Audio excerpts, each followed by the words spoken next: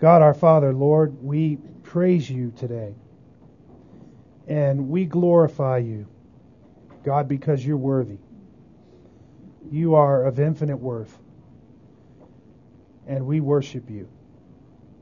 We ascribe greatness to your name. And God, we ascribe value to you. Indeed, you are the most valuable.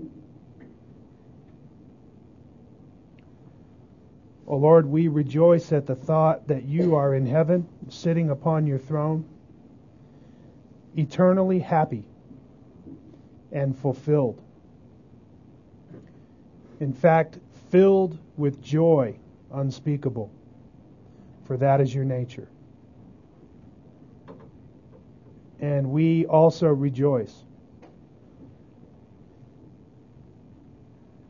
Father, we praise you for your power in creating us, in creating the universe and the world. And Lord, we thank you for the gracious gift of life that you have given to us. And we ask, Father, that you would encourage us in our faith this morning to trust you more.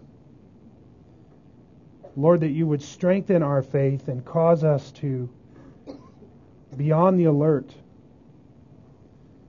not to be swept away by Satan's deceiving lies, but God, that we would stand firm in our faith and that we would serve you with hearts of gladness and joy.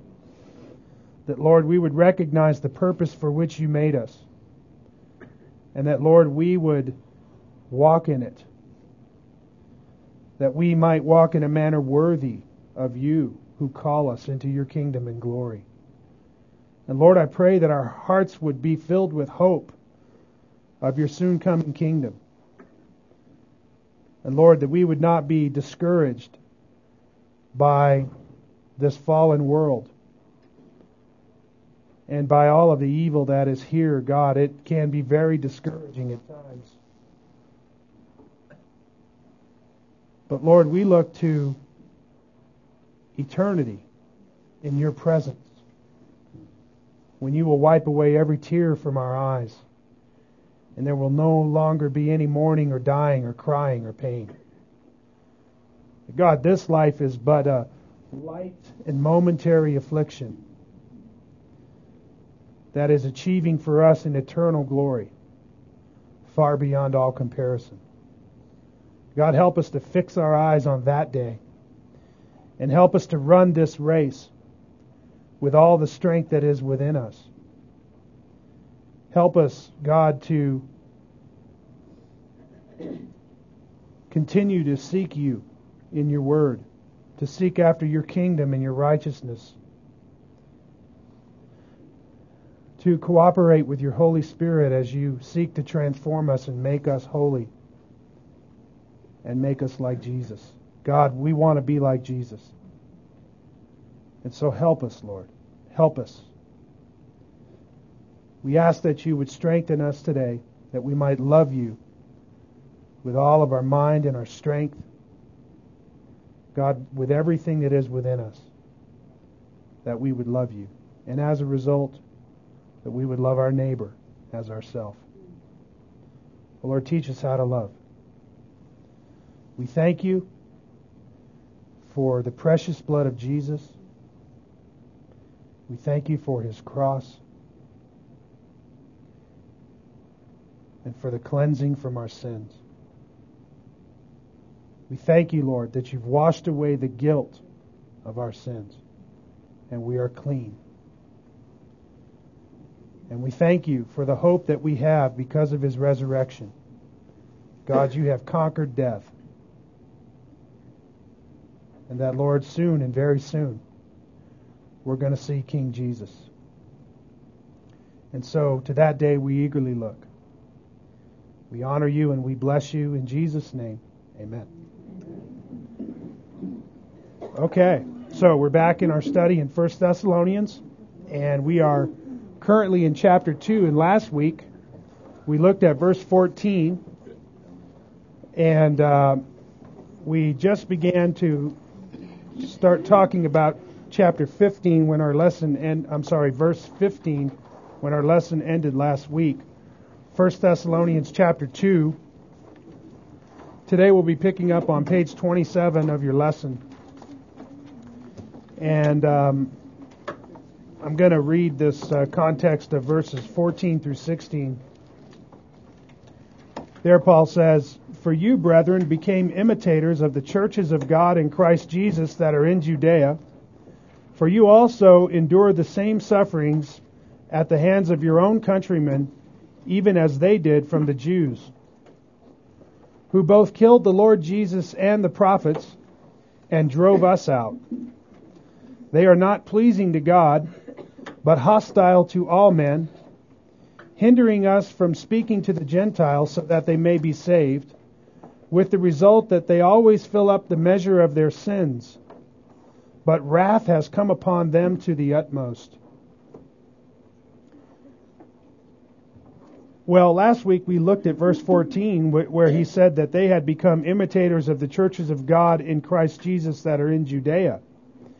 And we talked about the fact that because of this, that the Thessalonian church had actually become imitators of the church in Judea. This actually helps us to see how severe their persecution really was. That it was in fact rather severe. Because we know that the churches in Judea suffered a tremendous persecution. But not only that, in the midst of the persecution and suffering in the churches in Judea, the Jewish Christians set out to preach the gospel. And if you will, as a result of the persecution that they were enduring, they were scattered. And when they were scattered, they quite boldly preached the gospel. Well, if you will, these Thessalonian Christians were doing the same thing. They had, in fact, as chapter 1 tells us, sounded forth the gospel in Macedonia, in Achaia, and in every place. They had gone out and faithfully proclaimed the gospel. And nevertheless, they did that in the midst of much affliction.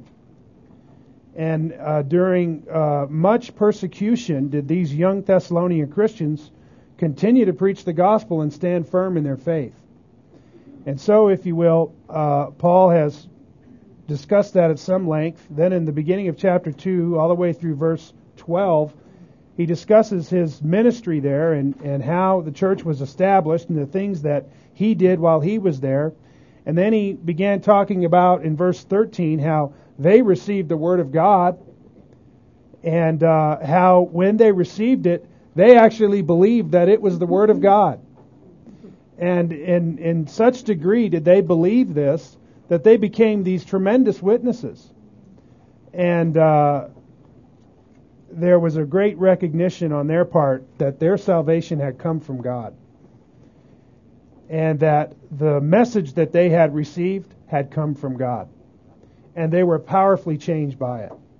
And so their lives and the way they responded to the gospel have become a model for us all as to how we ought to receive the word of salvation, the word of the gospel, and how we ought to respond. They became imitators, Paul said. Well, twice he's called them imitators. Once he said they were imitators of the apostles when he was commending them for their evangelistic efforts. Here he says they were imitators of the churches that were in Judea. And this, of course, is related to the tremendous suffering that they were enduring. He says here, "For you also endured the same sufferings at the hands of your own countrymen, as they did from the Jews." And so he's saying the kind of persecution that you are receiving from the people in your own country is the same kind of persecution that they had received from the Jews. Well, as he brings up the Jews then, that kind of launches him into this brief statement that he makes about the Jews in verses 15 and 16. I'm going to read that for you again. At the end of verse 14, he says, "As they did from the Jews," and then he begins to identify who they are. He says, who, verse 15, both killed the Lord Jesus and the prophets and drove us out. They are not pleasing to God, but hostile to all men, hindering us from speaking to the Gentiles so that they may be saved, with the result that they always fill up the measure of their sins, but wrath has come upon them to the utmost. So here Paul has some very penetrating and interesting things to say about the Jews. Now, somebody tell me, the Apostle Paul is what? A Jew. Not only is he a Jew, but he describes himself in Philippians chapter 3 as a Jew of Jews. Right? Being a Pharisee, which is a very traditional and conservative class of Jews who were extremely educated and were one of the main groups of Jews that were involved in carrying on the ongoing traditions of Judaism during that time. Paul was a very zealous Pharisee.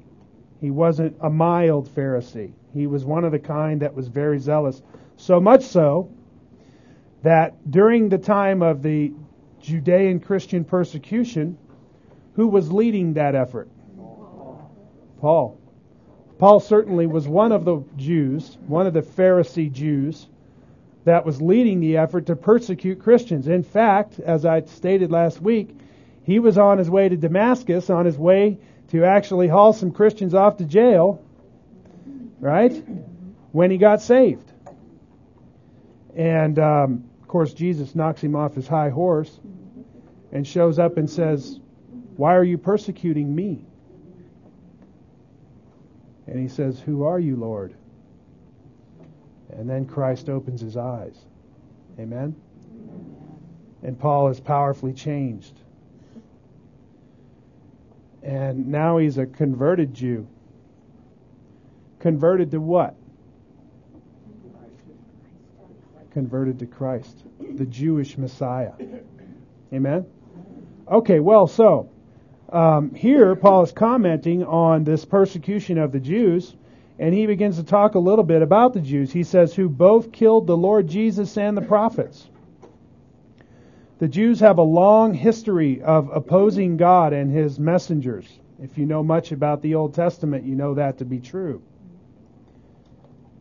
So much so that they would frequently be enraged with the men God had sent to give them His messages, to the point that they would kill them. Can you recall somebody that God sent as a messenger that they killed? Somebody, give me a name. Stephen. What about before that time? In the Old Testament. Well, they didn't kill Jeremiah that I'm aware of, but they did saw Isaiah in 2. Right? Zechariah is one that they killed. We're going to read about that here in a minute. But you get the idea. There were many prophets that were killed. And all the way back in their history, even Moses was at times in danger of losing his life because of the things that God had told him to say to the people and the things that God told him to do with the people. You recall that? Well, they've had this history. They kill God's messengers. It's an interesting thing to be called God's people and also be called the ones who kill His messengers. Nevertheless, that's the case here. For this deadly persecution, Jesus sternly rebuked them and even pronounced upon them a final woe of judgment for this behavior. In Matthew 23, verses 31 through 39, here are some words that the Lord Jesus said to the Jews. He said, "Consequently, you bear witness against yourselves that you are the sons of those who murdered the prophets. Fill up then the measure of the guilt of your fathers." That's an interesting statement. And it's related to something Paul says in verse 16 of 1 Thessalonians 2. "Fill up then the measure of the guilt of your fathers. You serpents, you brood of vipers, how shall you escape the sentence of hell? Therefore, behold, I am sending you prophets and wise men and scribes.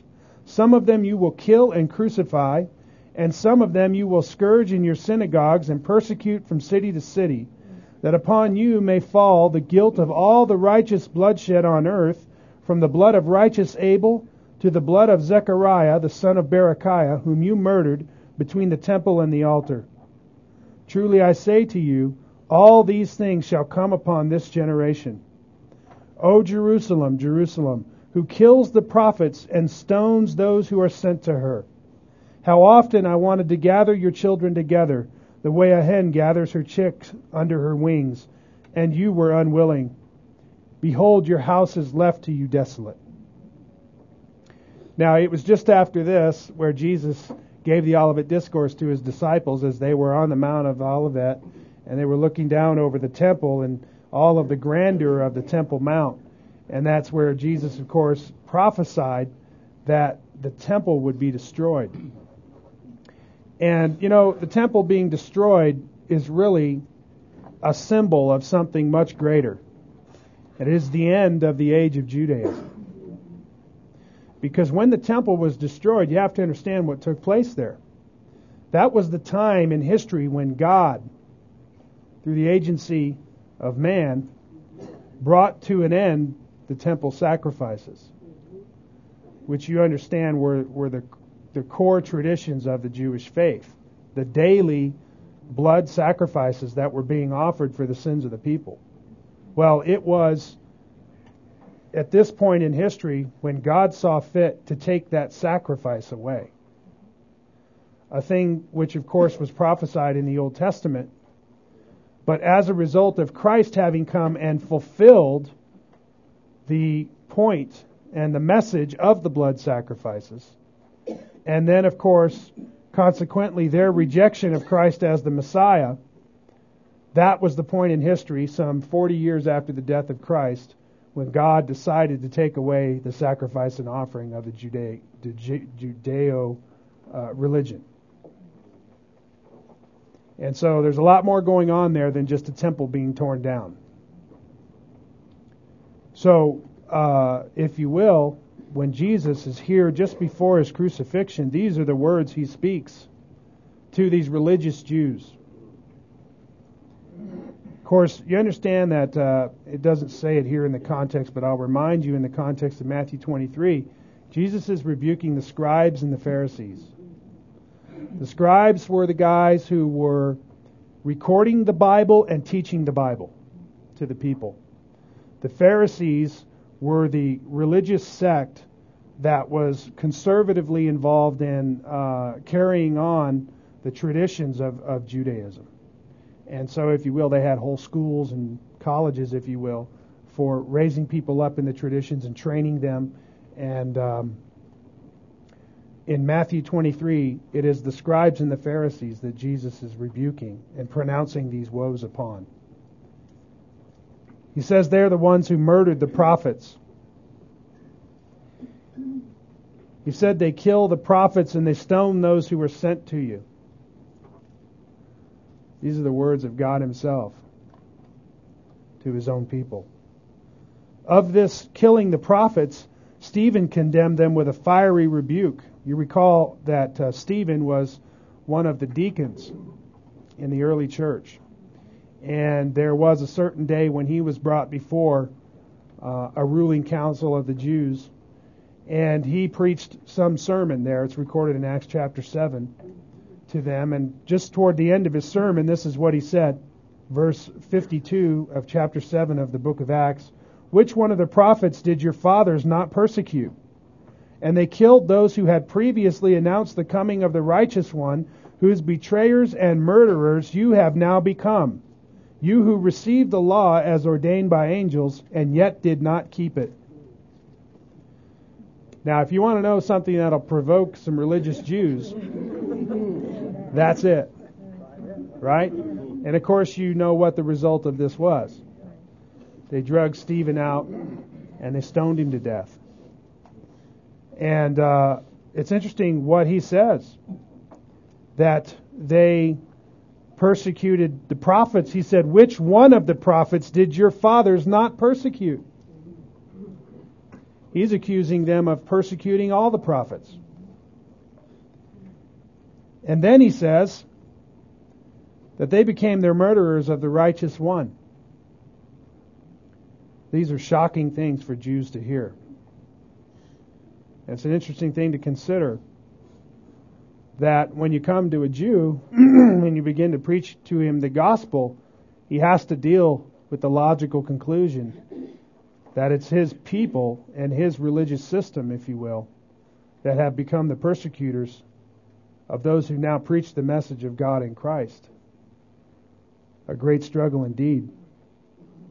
Not only did they kill the prophets, but they killed God himself, who had come in the form of man to save them.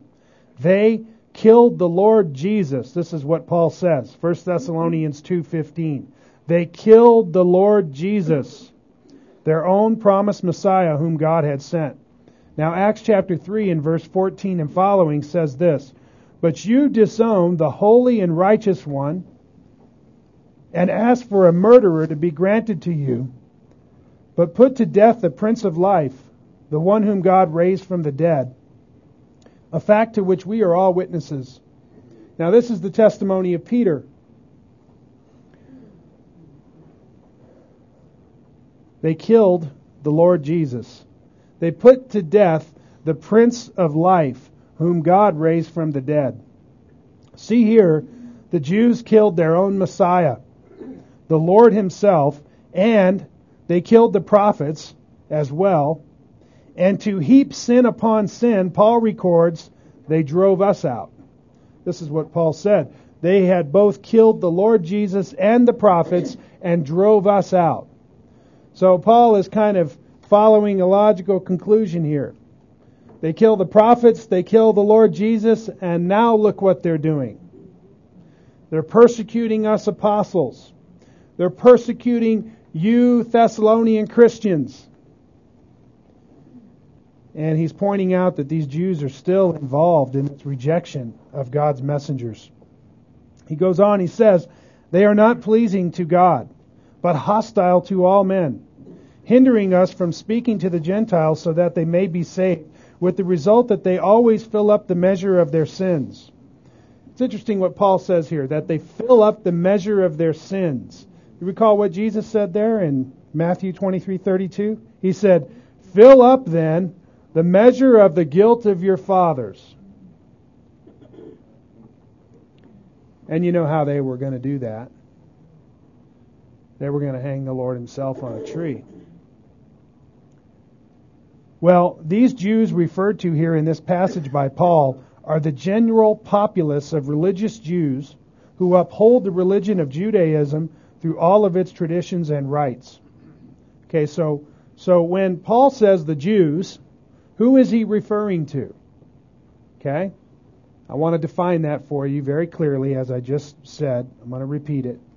They are the general populace of religious Jews who uphold the religion of Judaism through all of its traditions and rites.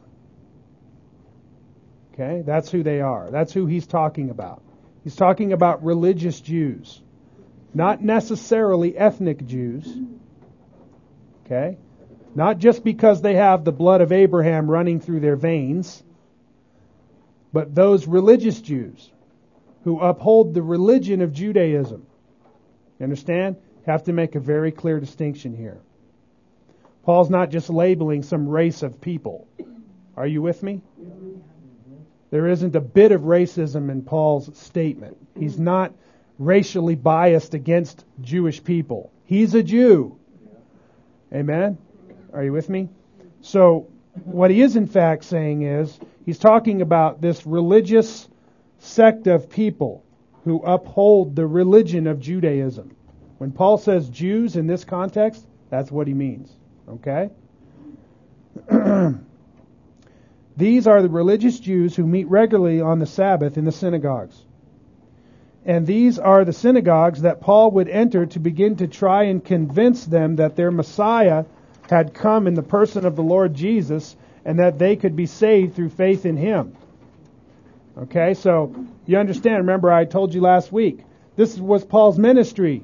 He would go from town to town and he would enter into the synagogue because there he had a platform to begin to teach the Bible. And so Paul would enter in there and he'd pull out his Bible and he'd start telling them from the Bible that Jesus was the Christ. Over and over, the New Testament tells us that Paul was there trying to convince them that Jesus was the Christ from the Scriptures. And he would point to these Old Testament prophecies, and he would point to the historical account of the Lord Jesus, and he would say, see, this is the promised Messiah, Jesus. And he has established a living hope in himself through faith in what he has done. More than this, he's fulfilled the Jewish religion and become the ultimate blood sacrifice.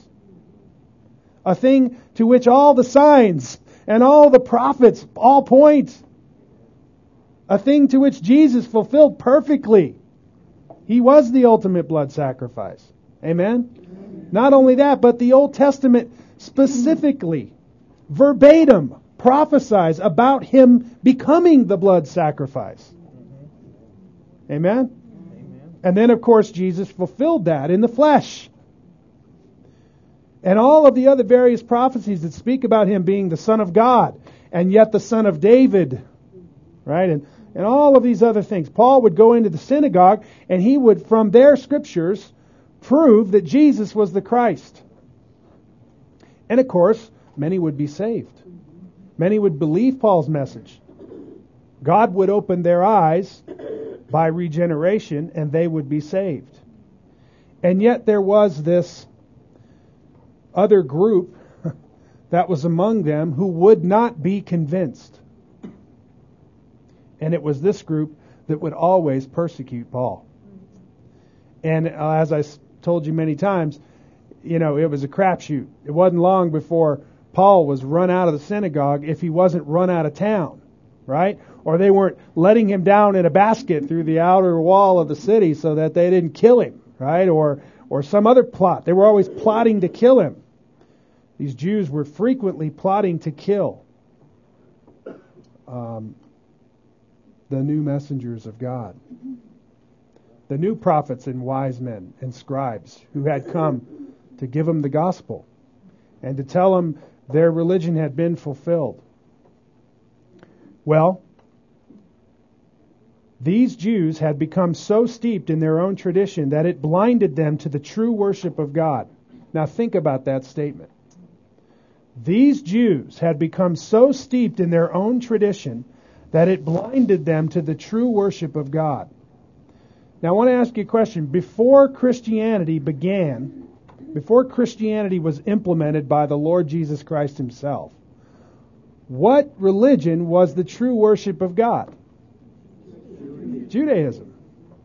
So you have in form and in embodiment in Judaism the true worship of God, which ultimately comes to a point in history when it becomes fulfilled, okay, and if you will, blossoms in to a whole new religious way, okay, and when that happens, the people of this old religion, some of them are converted, and some of them hold tightly to the old tradition and reject this new way.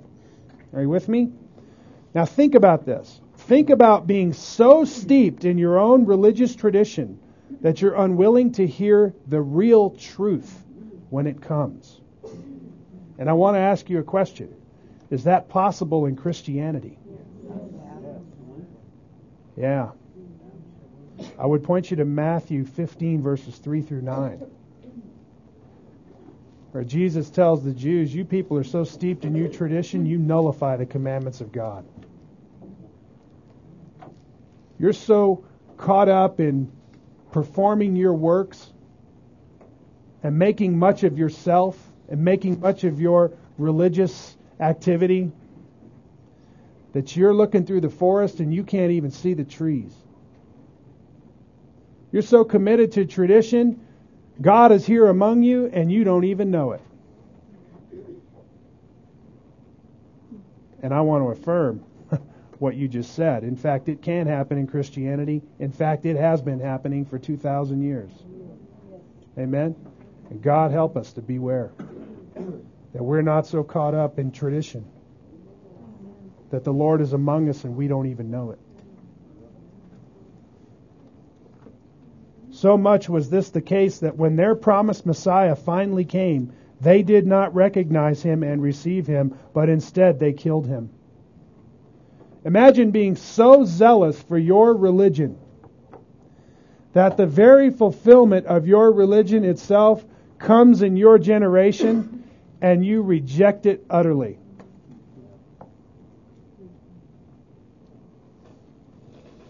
How does that happen? I'll tell you how it happens.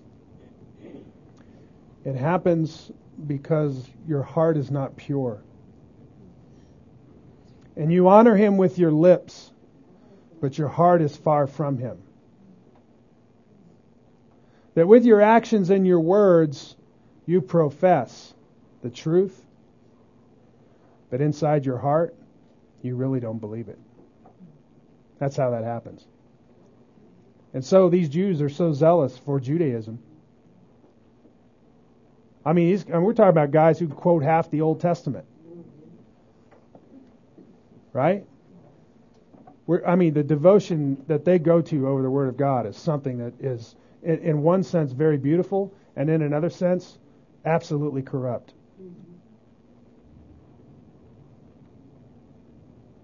And yet they're so devoted to this place that the Lord, the Messiah, the Anointed One himself, their King, the long-promised King, comes. And they kill him. Now that is religious deception at its highest. Amen? This reflects the same religious spirit which was always among them when they would kill the prophets and those God would send to speak his word to them, the very word they held in such high esteem. You understand how highly the Jews esteem the word of God? Some of you know more about this than I do. You know what a phylactery is, right?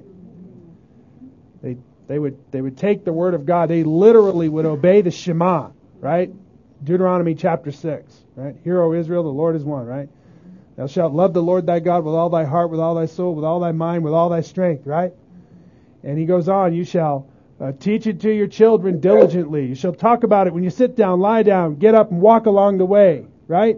Write it on your gates. Write it on your doors. May it be as a frontlet before your eyes. So you know what they did? They'd take the Word of God and they'd write it down on paper and they'd stuff it in a box and then they'd hang the box from their forehead. That's a phylactery. Yes? They still do that to this day. What's the point? The point is they esteem the Word of God so highly.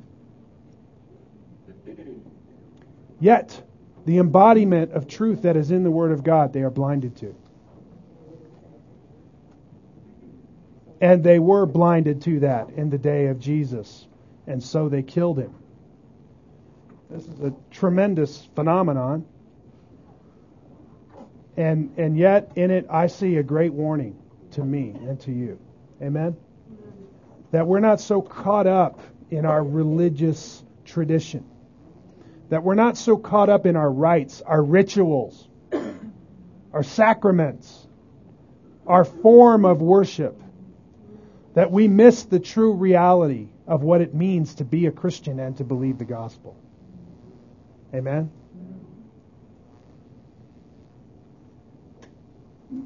Now, it is these Jews that Paul speaks of when he says they are not pleasing to God. A fact which is manifested in the rejection of God's messengers. But moreover, he says that they are hostile to all men, because they are hindering us from speaking to the Gentiles so that they may be saved. This was true at the establishment of the church in Jerusalem and characterized the Jews' response to the gospel in every place. Here's what I'm saying. When the gospel first began to be proclaimed by Peter and the apostles, not only did they reject the message, but they tried to shut up the apostles as well so that they wouldn't go out and preach the message. Paul says because of this, they're hostile to all men. Now God has set the Jews aside to be a light to the whole world. to the Gentiles, and that they want to squelch. Okay? Of course, the Jews in this context is the religious Jews, not the believing Jews. Right? Peter was a believing Jew. Paul was a believing Jew. All the churches in Judea were made up of believing Jews. Amen? So God hasn't forsaken His people whom He foreknew. That's what He says. Amen. But He has a remnant among them as well. Right? But consider that this is how the Jews responded to the gospel in every place. They persecuted the apostles and prophets in Jerusalem and had them beaten and killed. Acts 4, verses 1 through 4. And as they were speaking to the people, the priests and the captain of the temple guard and the Sadducees came upon them. Now the Sadducees were another religious sect, just like the Pharisees, but of course they had a little bit different system of holding the traditions and a little bit different doctrinal understanding than the Pharisees had. Two different religious sects of Jews, but both religious and both very much given to tradition and rite, okay, or ritual. And the Sadducees came upon them, being greatly disturbed because they were teaching the people and proclaiming in Jesus the resurrection from the dead. And they laid hands on them and put them in jail until the next day, for it was already evening. But many of those who had heard the message believed, and the number of the men came to be about 5,000.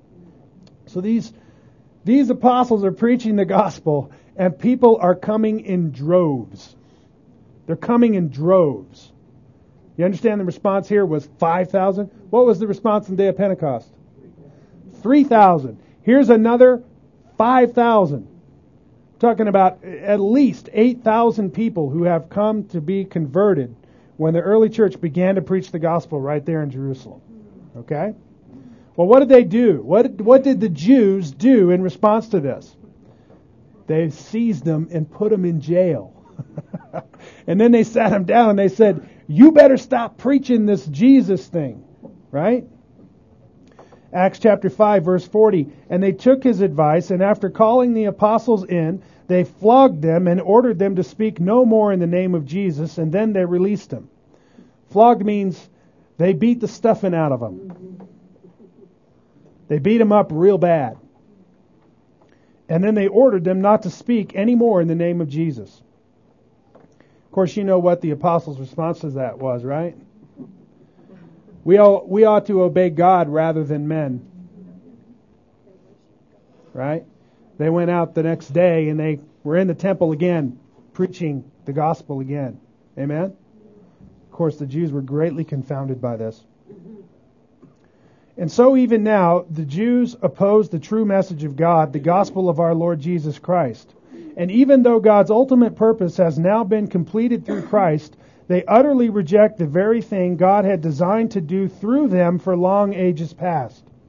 Of this rejection and killing of the Messiah and the prophets, it has culminated in them hindering us from speaking to the Gentiles so that they may be saved. Of this, Paul writes and says, with the result that they always fill up the measure of their sins. The idea here is that they pile up their sins to the limit before God, or that the judgment for their sins is finally ripe. The idea of fill up the measure in the Greek has the idea of piling up. Piling up. Okay? That they fill up the measure of their sins. Consider that not only had they killed the prophets, but even their own Messiah sent by God to save them. In order to pile up sins even more, they not only persecuted and killed Christians in the first church in Judea, but even in Thessalonica they were opposing God's gospel of salvation to the Gentile world and continuing to persecute God's people. This piling up of sins causes Paul to speak about them as if their judgment was finally ripe. Do you understand? Christ has come. Judaism has been fulfilled. Now they're preaching a gospel of grace. Now they're preaching a gospel of trusting in Christ as the Messiah who has come and saved men from their sins. And in this way, Judaism has come to its fulfillment. And yet these religious Jews refuse to see that. So what do? They seek to keep that message from being preached to others so that they may be saved. Not only are they squashing God's messengers, they're squashing God's message. They are in this opposing who? God. God. And you know what? God has dealt a serious blow. And this is the very thing that Jesus prophesied would happen. Of course, I'm talking about the end of the age of Judaism and the destruction of the temple and the temple sacrifice. You see, God took away their rituals. He took away the rituals He gave them. He took away the rituals He implemented among them. And to this day, it has not been restored. Very interesting thing to consider. Paul says here, but wrath has come upon them to the utmost. This is to say that as the Jews have reached that place of judgment where they are beyond hope, having rejected the final fulfillment of the Word of God, for whom and through whom did they exist as God's people. So think about what he's saying. Wrath has come upon them to the utmost. Now, what is wrath? Where does it come from? God. It's God's anger. It's God's judgment. Right? And Paul says it's come upon them to the utmost. Now, how do we know that to be true? I want to give you one telling sign. Okay? And here it is. Utter blindness to the truth. You know that God's wrath is upon somebody when you're shouting the truth in their ear and they cannot hear it. When the truth is right before their eyes and they cannot see it. That, my friends, is wrath. And in that there is no hope. Because if you cannot see and hear the truth and respond to it, you are beyond hope.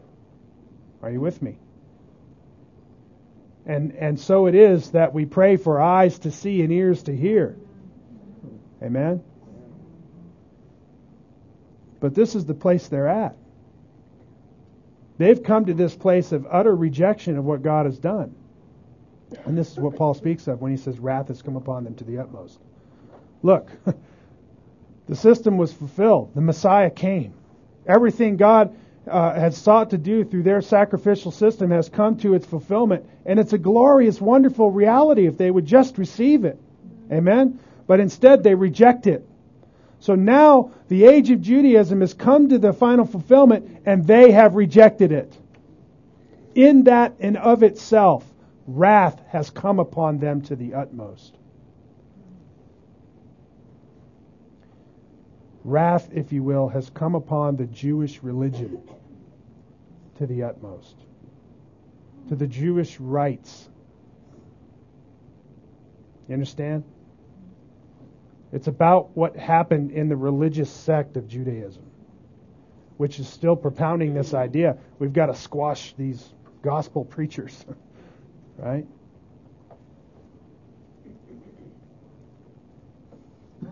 Okay.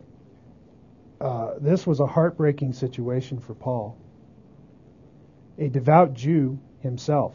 Consider his words in Romans 9. He says, verse 1, I am telling the truth in Christ, I am not lying, my conscience bearing me witness in the Holy Spirit, that I have great sorrow and unceasing grief in my heart.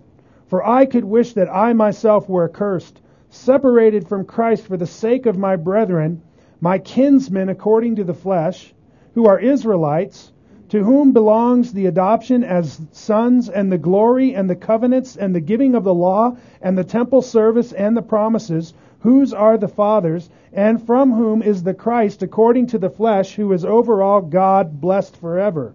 Amen. Here Paul is pouring out his heart. He says, I have great sorrow and unceasing grief in my heart because of these Israelites, these Jews who have rejected all that God sought to do in them.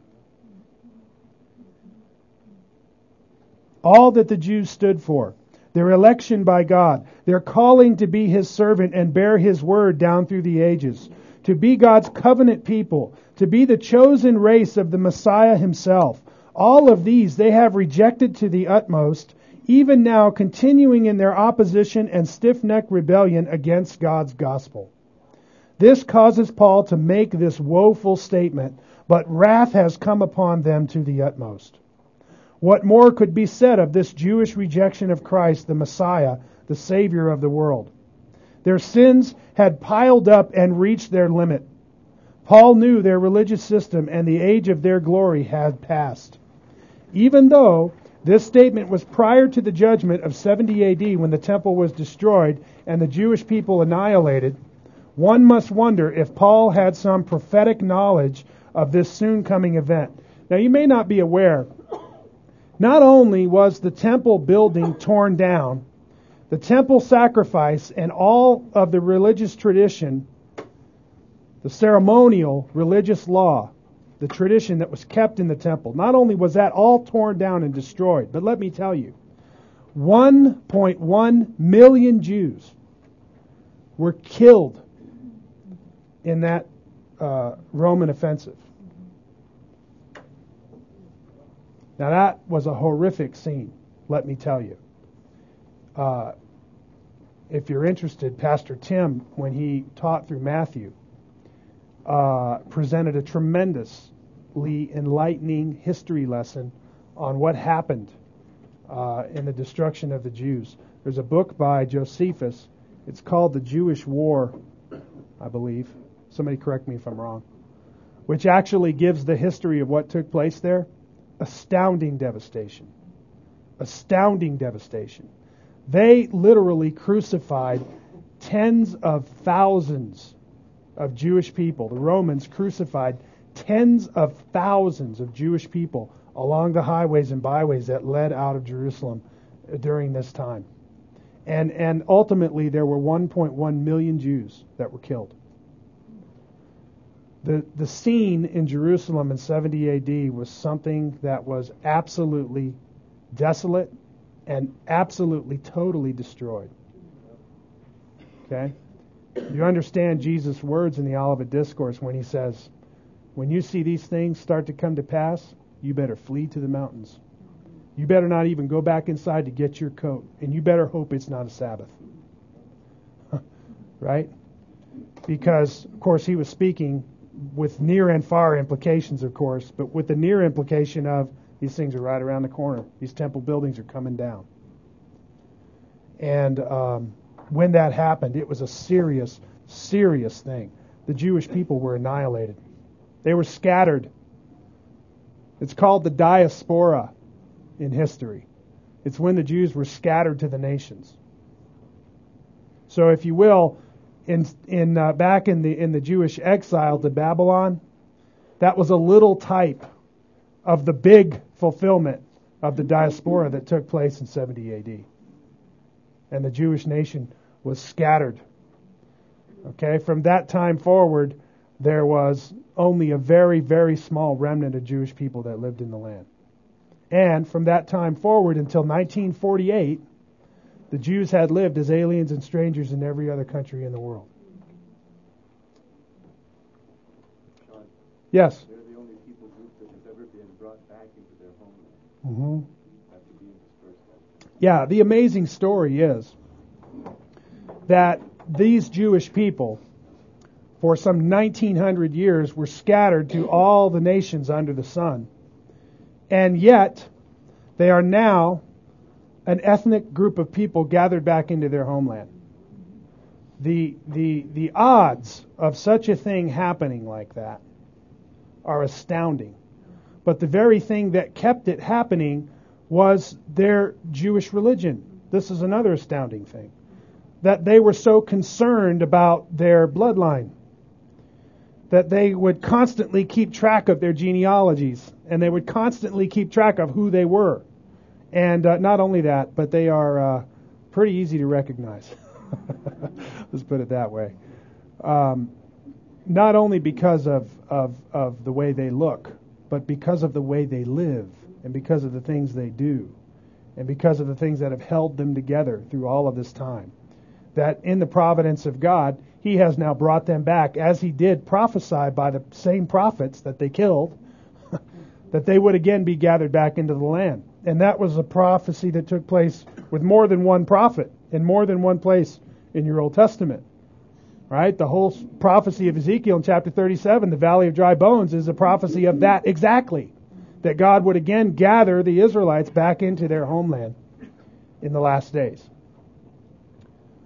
So, going on here, know for sure that just a few short years from the time of Paul's writing this, that destruction that came upon the Jews at the Roman invasion of Jerusalem in 70 A.D. was indeed a terrible one. Not only did Titus the Roman general kill some 1.1 million Jews, but the nation was literally scattered to the wind, and their temple and entire system of sacrifice and offering came to an end. Of this end and judgment from God's hand, the Jewish religion has never recovered, and to this day, some 2,000 years later, they still have no temple sacrifice. This begs the question, what about the modern religion of Judaism? How should we view it in light of the gospel and the Christian age? One should consider that from a religious perspective, they still remain under the terrible wrath of judgment and blindness from God, so much so that they teach their people to abhor the Christian Messiah and to reject Him and the gospel utterly. So now I'm asking the question, and asking it with you, what about the modern religion of Judaism? What about it? One might even ask, is a Jew saved? Does a Jew go to heaven? Okay, let me help you. No. Okay? Now you understand there are actually Christians who teach that. That through their system of Judaism, that they have some salvation with God. Which salvation they can't really articulate to you, but nevertheless that's what they believe. Now family, why can't a religious Jew today be saved? Somebody tell me.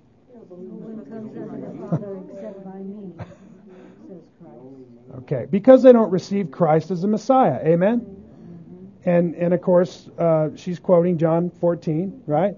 I am the way, the truth, and the life, and no one comes to the Father but through me. Christ is the only way to be saved. That's the message. That's why they're killing Him. That's why they killed Him. Because He preached that message to them, and they killed Him. And then His apostles went out and preached that message, and guess what? They killed them too. All of them. And they were persecuting the brand new baby Christians in Thessalonica for preaching the same thing. Listen, the religion of Judaism teaches that Jesus is not the Christ. He's not the Messiah. Don't trust Him. Don't believe Him. He's not the Messiah. Christianity is a farce, is the message of Judaism in regard to Christianity. You understand? So they're still utterly rejecting the gospel. Now, don't get me wrong. I'm talking about the religion of Judaism. I'm not suggesting that we should be anti-Semitic. And I am not talking about a racial issue at all. Are you with me? I'm talking about the religion of Judaism and what it teaches, what are its doctrines, what are its tenets. It is opposed to the gospel. Okay? Now, I'm not by that trying to engender hatred toward Jewish people. God forbid. Right? We do that, we'll find ourselves under the curse of God. Amen? Yeah, Joe? Paul put it this way, he said blindness in part has happened to them. Right. So in the purpose of God, they are blinded for now. Right? Nevertheless, I don't want you to be confused about this. One of the popular teachers that teaches that Jews are actually saved is Pat Robertson. Did you know that? And so, here you have these, fully evangelical Christians who have this kind of idea that's absolutely in opposition to the gospel. Makes you wonder where he went to school and learned his theology. Yeah. You with me? So, the reason I point that out is there's this, I remember being a young Christian and thinking, well, what about the Jews? They're God's people. Aren't they saved? And it was because at that point in time, I didn't see real clearly what salvation was, how it happened, right? And so I kind of always wondered about that. Well, these are God's chosen people. Aren't these the people who have God's favor? Well, let me tell you, right now they're not under God's favor. They're under His wrath. And that wrath looks like blindness. They can't see the truth. Wrath has come upon them to the utmost. Okay? Until the day that they say, "Blessed be the name of the Lord," and receive Christ as their Messiah, they are under blindness.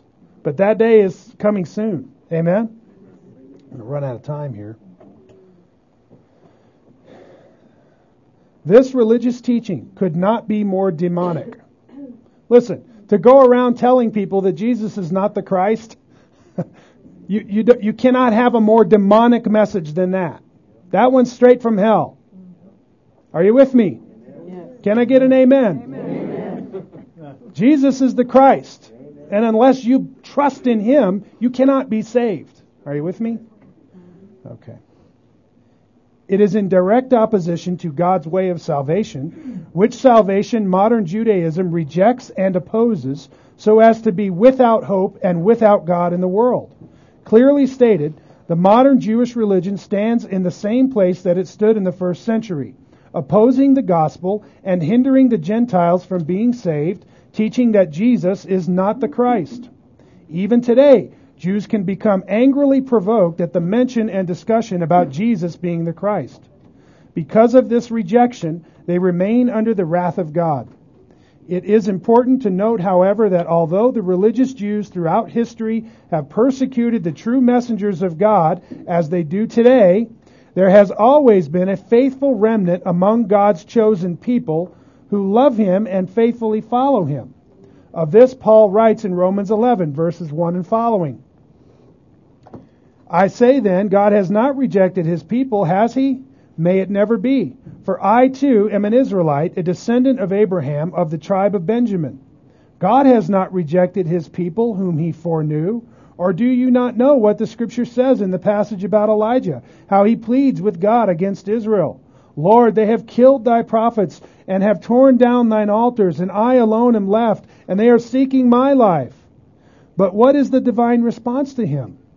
I have kept for myself 7,000 men who have not bowed the knee to Baal. In the same way, then, there has also come to be at the present time a remnant according to God's gracious choice. And there is a remnant today of ethnic Jews who receive and accept Christ as the Messiah and are saved. They are Jewish Christians. Okay, you with me? God hasn't rejected His people utterly. The gospel is still preached.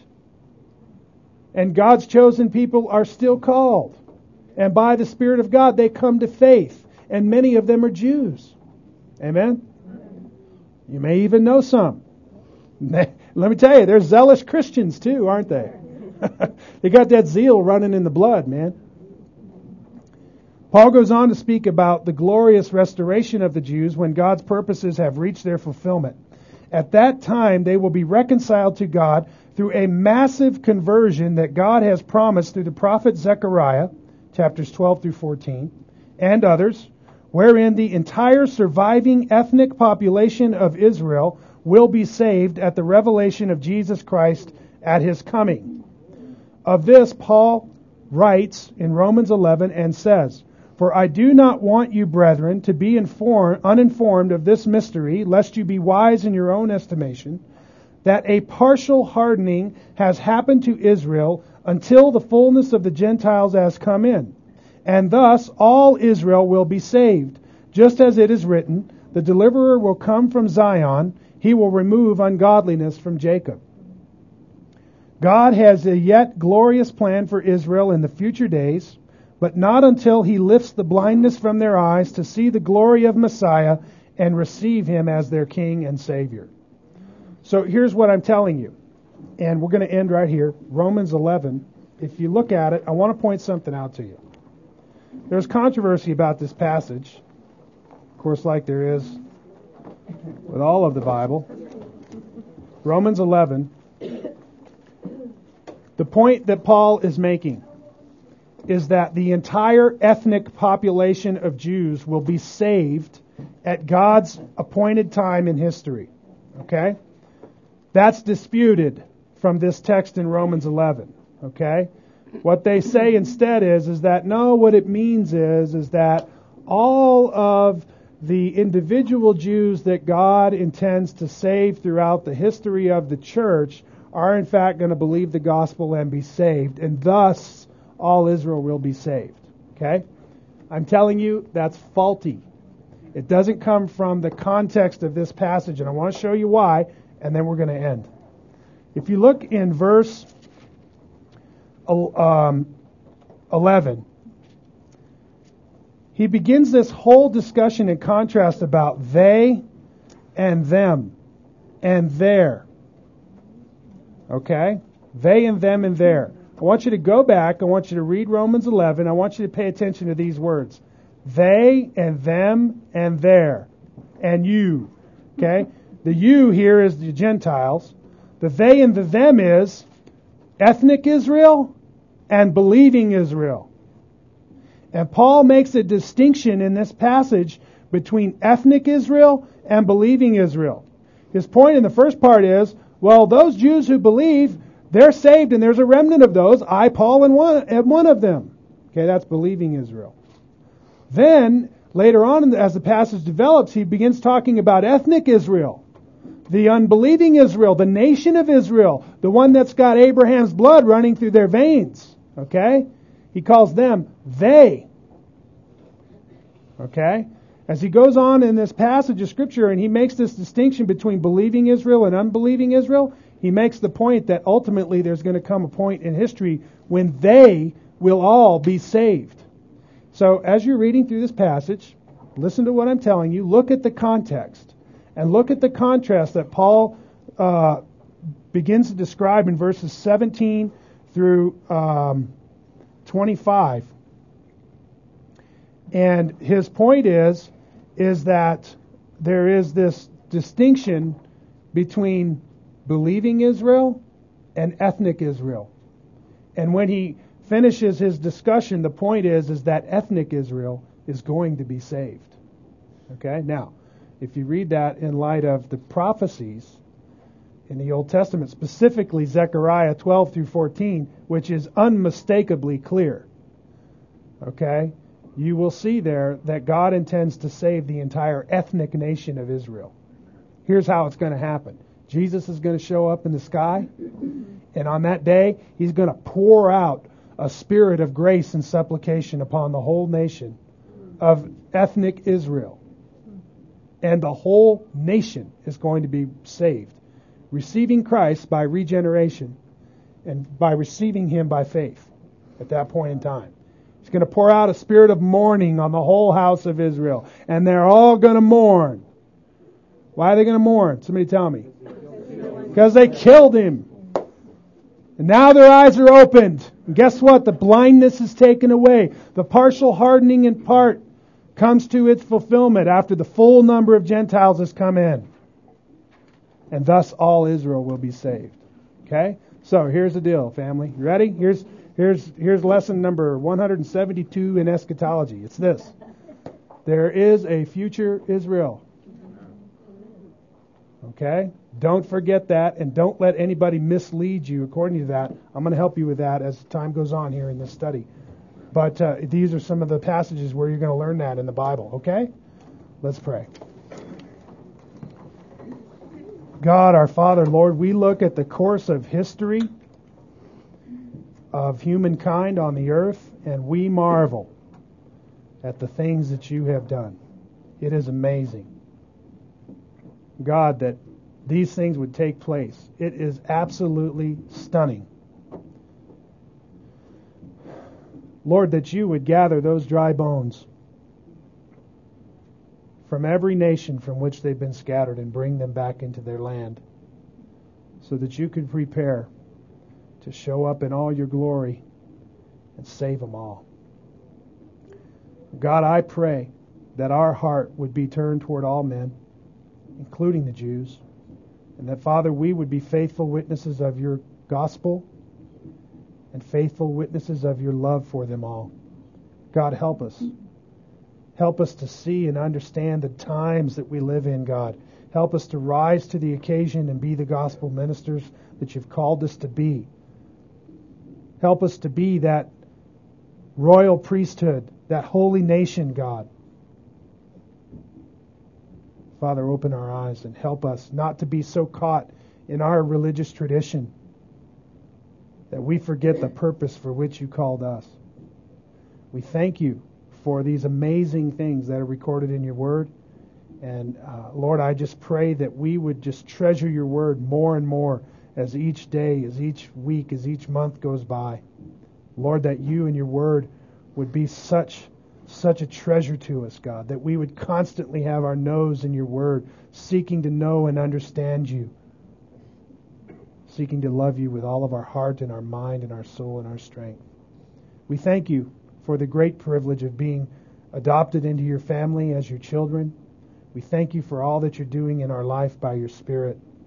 We honor you and we bless you because of Jesus' precious blood. Amen.